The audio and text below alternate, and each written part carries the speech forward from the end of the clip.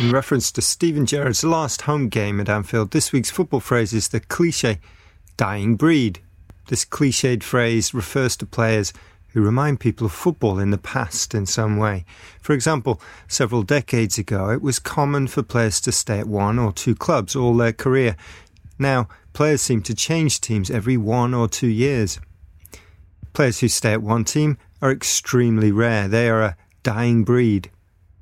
The phrase could also refer to hard-tackling players, common in the past, but in the modern game, physical contact has been reduced. These players are a dying breed. There are fewer of them than in the past. Dying breed.